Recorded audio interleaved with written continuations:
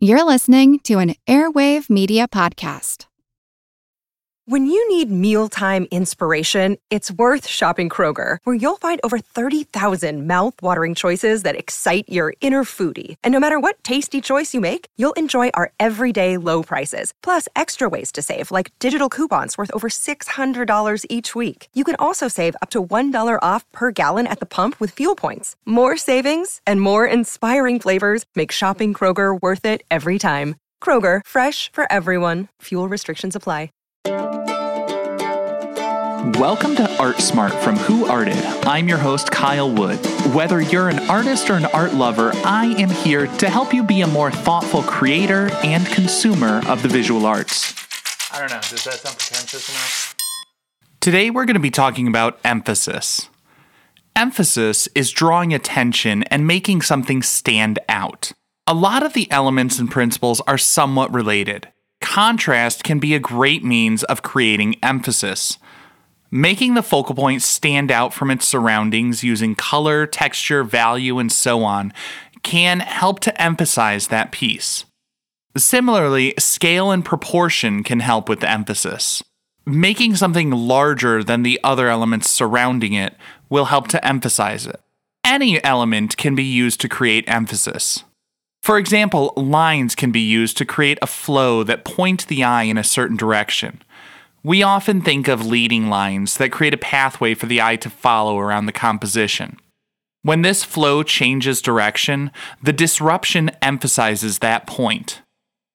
A very simple example of this might be using horizontal lines to create a flat horizontal flow to the composition, but then breaking that flow with arcing lines at some point.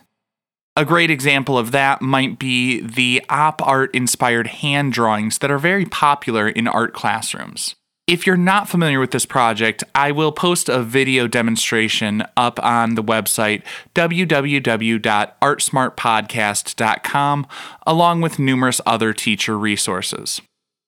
Interestingly, though, we don't even necessarily need to draw a line to use line for emphasis. Alignment is another strategy of creating emphasis. I would argue alignment is essentially an application of line, as a line of text implies a line through its neat alignment.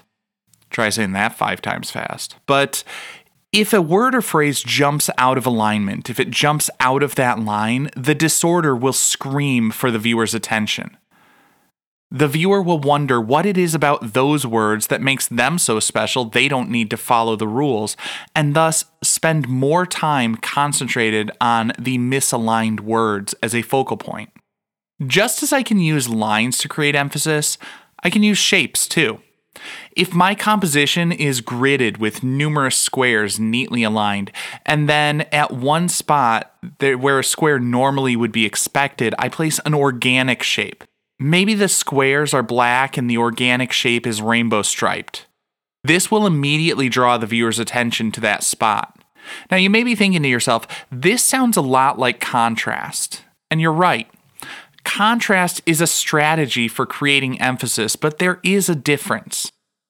Emphasis is all about a specific focal point, while contrast is simply noting a difference between things.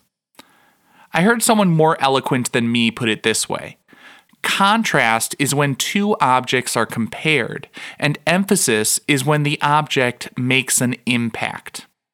In my examples of emphasis, I'm talking about a single spot of contrast to draw the viewer's attention to that place rather than differences scattered throughout the composition.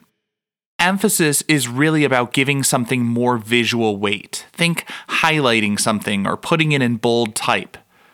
Another strategy for emphasis might be heavy outlines or making the subject larger. Grouping can be an interesting strategy as well. When objects are clustered together, they tend to be perceived as one whole group.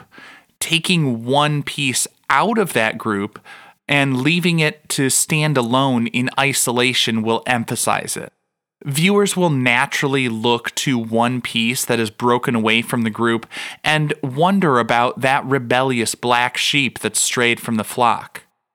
So I guess to sum it all up, you might think emphasis is a spot of disunity in a composition to give more weight to a certain focal point that the artist wants the viewer to pay attention to. As you're creating contrast within the elements, make sure you're creating contrast in a way that draws the viewer's attention to the spots you really want them to pay attention to. Be careful how you create disunity and what things you're emphasizing in your work. Because really nothing would ruin your work more than putting emphasis on the wrong syllable. That would just seem ridiculous.